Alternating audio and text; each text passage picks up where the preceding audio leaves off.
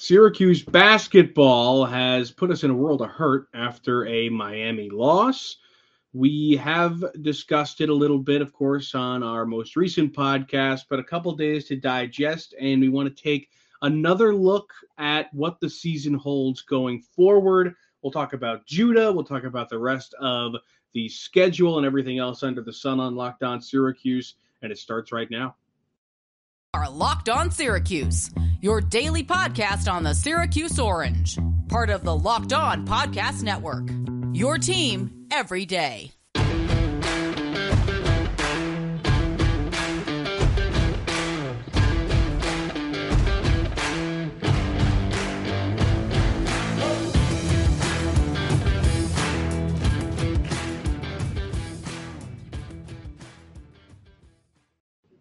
Matt Bonaparte, Owen Valentine with you on this episode of Locked On Syracuse. Thanks for making Locked On Syracuse your first listen every day. We're free and available wherever you get podcasts.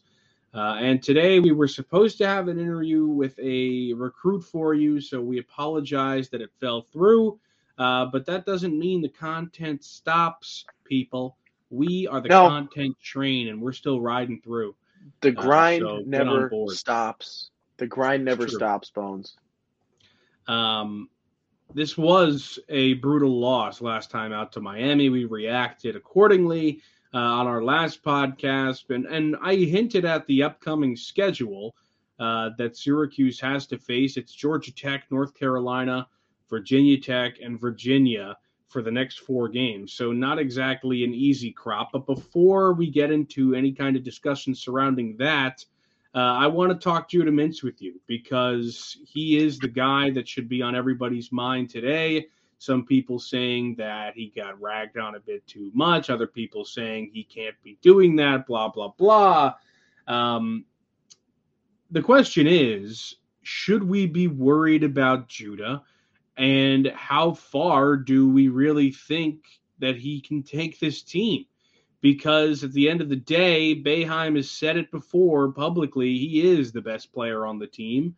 And he is the most talented guy that Syracuse has to offer. And I don't really think that there's much debate for that. The only thing he doesn't have in his game is the three-point shot, shooting just a shade over 17% from 3 this year, but still grinds out 15 points per game, still passes the ball really well, 4.5 assists per game.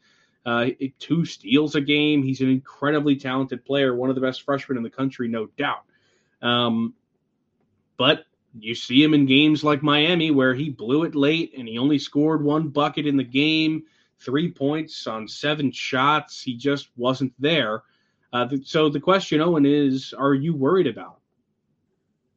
I'm not worried about Judah as a whole, but there is some worry to be warranted. And I'll give the credit because this is where I first heard it. Stephen Fonte mentioned it, and I looked into it a lot more after I heard it about looking at Judah's performances against the 3 ranked opponents that Syracuse has seen so far this season. And the difference is very much noticeable. He shoots about 43% from the field on the season. And in those 3 games, so that's Illinois, that is Virginia, and that is Miami now, he is shooting under 30% in those 3 games. And that includes a not awful performance against Virginia by any means. But when you look at the Illinois game and when you look at the Miami game, he was a combined 4 for 23 in those 2 games. He's been pushed. And as Infante said, they do a nice job speeding him up. And in those games, when you look at it, he has had a lot of those instances where the control is not as much there. And we talk about so many times in a positive light, his ability to, even at such a fast pace, stay in control enough to have these incredible acrobatic highlight reel finishes. However, sometimes he gets pushed too fast. And in these games, and they unfortunately have been costly, have resulted in losses. And right, you think if he has a reasonable game in this Miami game down the stretch, Syracuse wins this basketball game. I don't know if I'm terrified by any means, because look at what he does, in other games and what he's consistently done. And he's done it often enough that I'm not all too worried. it would be nice to see him perform a little bit better against the upper echelon of the teams that Syracuse has on the docket this season. And I think that, you know, creates and opens up a larger conversation as to the, you know, the NBA readiness at this point in time. And I think seeing how he performs against the better teams suggests that the NBA readiness isn't quite there, despite the, you know, well, I think it was top 10, if not top 5 in terms of scoring as freshman at this point in the year. So he's done outstanding, and he's got those numbers. But I do think this opens up a door for a larger suggestion in terms of, you know, what the next step is for him and how long it might take him to get to where, you know, NBA scouts, and I don't think the fans are the ones that decide this, but in terms of a fan's eyes or a coach's eyes and things like that, you know, when he does hit the next level. So he's a young player, a freshman, outstanding, very, very talented. And I do think at this level of basketball, you are allowed to say negative things about a player after a game. You do not need to be incredibly harsh, right? It's realistic. You can look macro as well, right? And say this is a freshman coming in and playing incredible basketball night in and night out and has had a couple of off nights, right? You can critique, but do not push this envelope too far. I think it's something to be aware of, right? This is a kid here to grow and learn and improve, and he has shown a lot of improvement in some facets and is starting to get there. And I think he distributes the ball far better at this point in the season than he did, you know, games 1 through 5, for example. I think he's really learning this point guard role a hell of a lot better. You got to remember, this is a kid that's not a point guard. He wasn't a point guard until this year. It's a learned position, a new position for him at this point in time. And I think he's done a pretty solid job in terms of improving that. This was a tough game. It was difficult to watch, and I don't think Judah is going to come out here and tell you that he played a good game. So you can have some negative comments in terms of he didn't play well, it wasn't his best. Should he have been in the game or not down the stretch? These are conversations you can have, but there are lines to draw that we do need to be aware of in terms of, you know, how extreme to go with this conversation. Yeah, and just to answer the question myself, I'm not worried about the kid. I think he's going to be just fine. And that game, he proved that he has a lot of things to learn. And that, you know, comes with the territory of being a star freshman. You're going to screw up. You're going to remind your fans that you're 18 years old sometimes. And Boeheim said in the post-game press conference that he drove in a little prematurely. And I think we all agree that that's the case. So, you know, hopefully he learns from that and kind of remembers that next time he's got an opportunity to tie the game late against a really good team that would mean something big for the season. You know, he said that they were trying to get the ball to Joe on that play, but he was covered, so Judah went in, but it was a little bit early. But he'll learn that, and that's why you have a Hall of Fame coach to help teach you. So I'm not worried about Judah. That is not something that I think Syracuse fans should be worried about. Did it hurt in the moment? Yeah. I mean, were people upset about him? Yeah, but he also came out the next day on Twitter and was like, I don't know, he said something not cryptic, but I don't know, it was just like, gotta keep going or something like that. Yeah, I mean, do you want him to show out in these big games? Obviously. But it's not warranted to really explode on the kid at this point in time, right? You think back to when you're playing, when I was playing basketball at 18 years old, it was an intramural league at Syracuse. And I think we got mercy ruled in our first game. And the cool thing about that is when I missed my shot down the stretch, it wasn't on television. And there weren't fans critiquing, right? This is a kid, he's going to learn. He's going to grow. He's going to get there. He will. And I like the strides that I've seen in some facets of the game. It's got to expand. It's got to widen, right? But this is 2 months into his collegiate basketball career. Give it some time. Let him marinate a little bit longer. And he's going to be outstanding. You can see it in the big plays. The mental game continues to grow. You continue to learn. You continue to take wisdom from Coach Boeheim. You know, whether you want him gone or not, right? There is wisdom to be learned by the man on the bench with 2 lifetimes plus worth of information on what Judah Mintz can provide, right? So you can take that in, you can continue to learn, you can continue to grow. And I expect nothing less from Judah over, the remaining stretch and hopefully, another season's worth of play and improvements to be able to watch. All right, let's take a quick break, and then we'll get back to the schedule a little bit, and then I have some other questions I want to pose to you. But first, let me tell you about BetOnline.net. It's your number one source for sports betting info, stats, news, and analysis. Get the latest odds and trends for every professional and amateur league out there, from pro football to college bowl season to basketball and the World Cup. It's all BetOnline.net. And if you love sports podcasts, they got those too. Fastest and easiest way to get your betting info. Head to the website today. Use your mobile device to learn more. Bet online, where the game starts. Okay, back here on Locked On Syracuse. Matt Bonaparte, Owen Valentine with you. So the schedule, I mentioned it at the top. You've got a Georgia Tech team that on paper isn't great, but beat Miami. So, they have that under their belts, and everybody in the ACC can beat anybody this year, especially with Syracuse traveling to Georgia Tech. It could be anybody's game. We've learned early on in ACC play that road games for better teams this year are toss-ups. So it doesn't really matter. But you've got what should be a battle at McCamish Pavilion, and then you come back home to face UNC the following Tuesday, and then back out on the road to Blacksburg to face Virginia Tech, and then back home that Monday to face Virginia on the home floor. So that's a back and forth, and a lot of really good teams to play through that 4-game stretch. So definitely not an easy stretch at all for Syracuse going forward. The question I want to pose here is, what record does Syracuse need? And we talked a little bit about this the other day, but in this 4-game stretch, upcoming 4 games, what record does Syracuse need to keep tournament hopes alive? 3-1. Because these are all big games. I mean, the tournament resume it's not where it needs to be. To keep a tournament hopes alive in this 4-game stretch, you got to win 3 of them. I agree 100%. Right?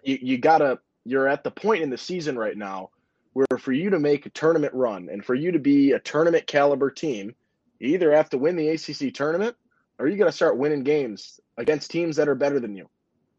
And you also got to win the games against teams that you are equal to or better than. All right? There's no more, you can lose a game to a team that's better than you, right? You used to, say you did the job against Miami, say you didn't, soil the bed against Pitt. You win 1, if not both, of Bryant, Colgate, right? Then you go and you play a UNC team that is, 20 spots better than you probably with that sort of record. You can lose. It's okay. And you can still make the tournament, right? You've put yourself in a position at this point where there's no more forgiving for losses like that. You've got to start winning them in order to develop a resume. And the realistic reality, I don't know if is that repetitive? Does that not work? Either way, the reality now, that is a little bit redundant. Yeah. Yeah. I'm over it. The realistic reality is that we have at this point in time a team that probably won't make the tournament. And it's unfortunate, but it is the case right now. To see this stretch ahead and understand that you probably have to win 3 of 4 against, yes, Georgia Tech, but UNC, Virginia Tech, and Virginia. You got to start stealing wins. And I don't know. I want them to do it, but it's a difficult stretch. The thing about it is I can see them winning all of these games and losing all of these games. I can see it either way. Yes, and that, my friends, is Syracuse basketball. They could go 4-0, 3-1, 2-2, 1-3, 0-4. I don't care. You could tell me, and I'd be like, yeah, that's warranted. That's warranted. That could make sense. Fine, right? That is the nature of Syracuse basketball at this point in time. Realistically, I'm going to say I think they go 2-2. But in terms of tournament, in terms of reestablishing a resume that looked pretty good up until John Rothstein put us back on the map, saying how well Syracuse was playing since the Illinois loss before the Miami game. That one hurt. Put the jinx on in its entirety. This is a team that was building momentum. And I think there is still a pile, like some established momentum. It's there, right? They're showing it. They're playing better basketball than we saw them play the first month and change of the year. This is a better team than they were at the start. And I think that's a reflection of the youth starting to figure some things out again. Boeheim did not get handed, an easy stack of cards to play this year in terms of figuring out who needs minutes and things like that, right? It took a little bit of time to establish and figure out and see where everybody stands. And they're starting to have it, and they're starting to get there.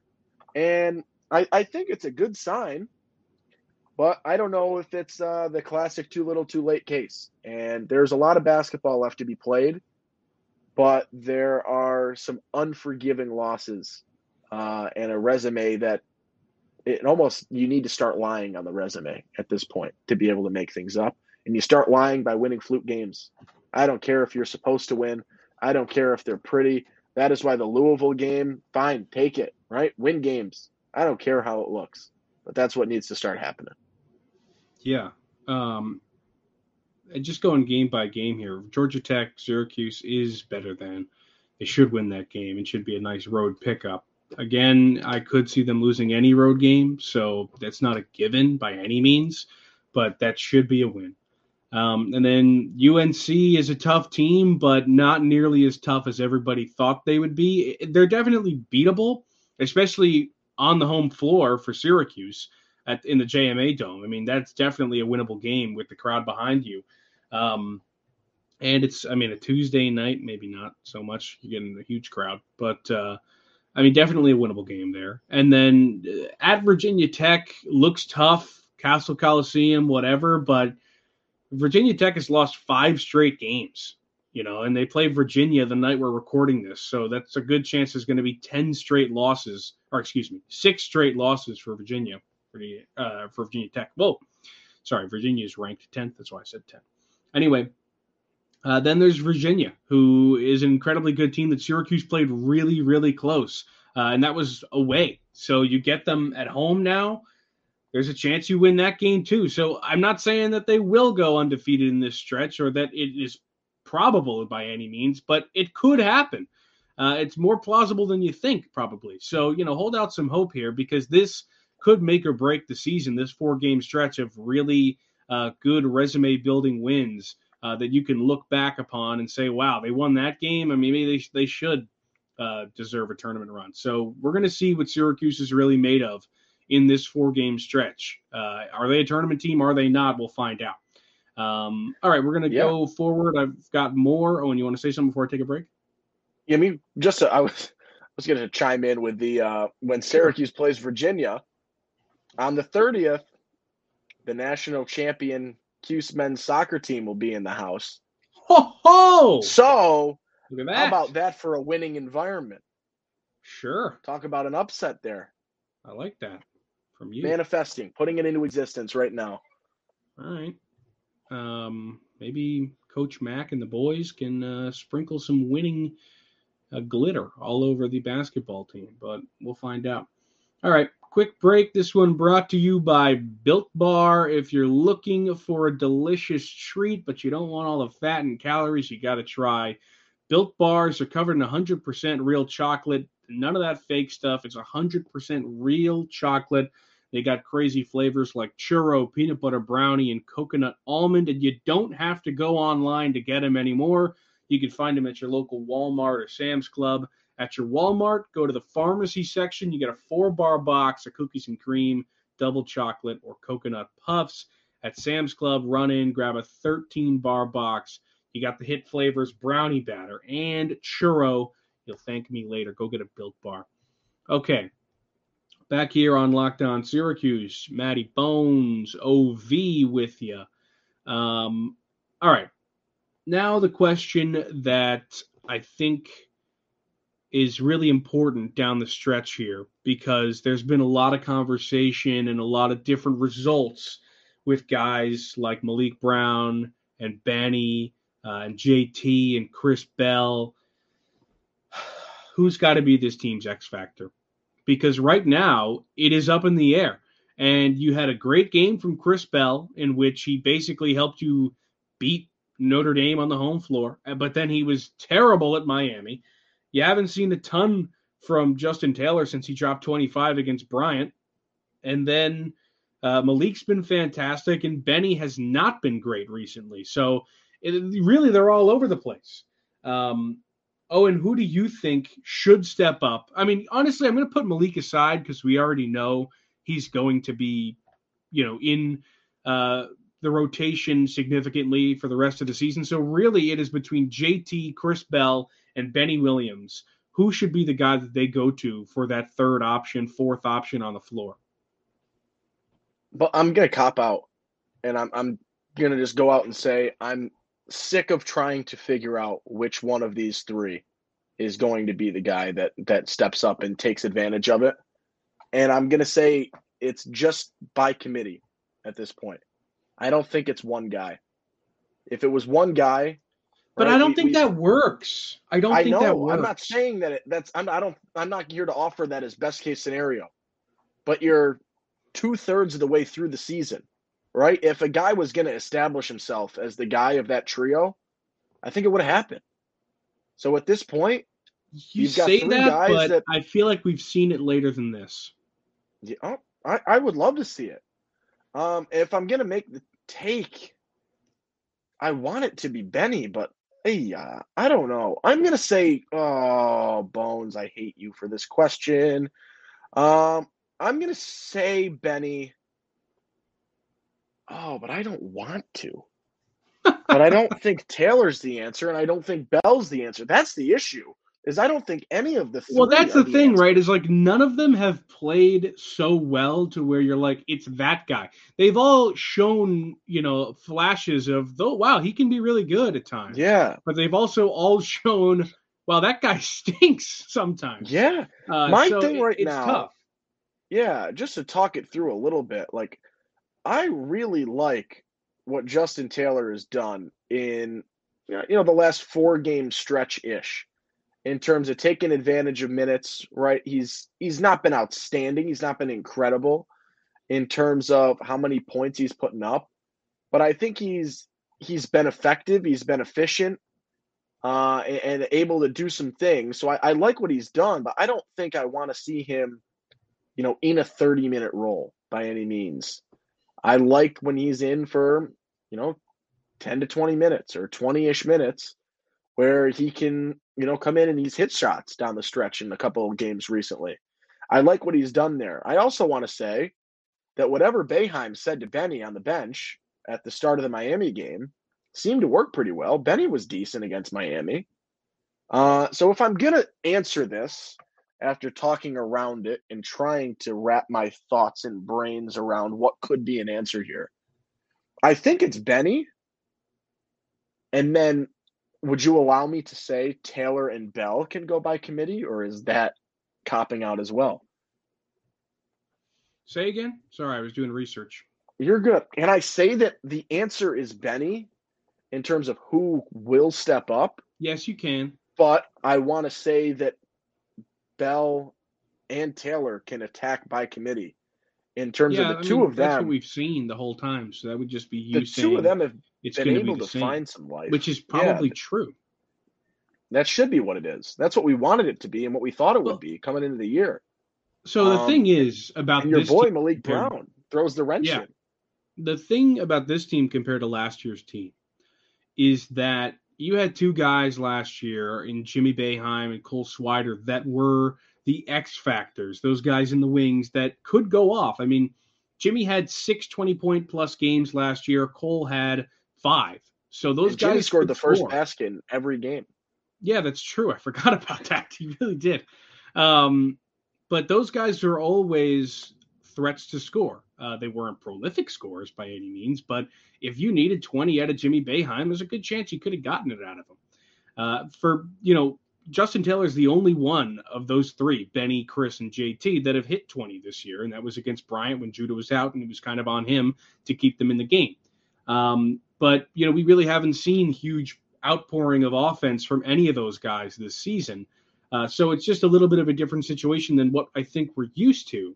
But I think you're right about the fact that it's going to probably stay the same, but I just don't know if that's a recipe for success. And if I had my pick, I think it would be JT. I feel the most comfortable when he's in at the 3 and Malik's at the 4. I think that's my favorite lineup. He fouled out at the end of the Miami game. I think if he didn't foul out, maybe I'm not saying he changes the outcome, but I just feel more confident when he's on the floor. He hits his open shots a lot more often than Chris Bell does or Benny Williams does. Benny has been hitting the 3 lately, but I like JT. I just like him.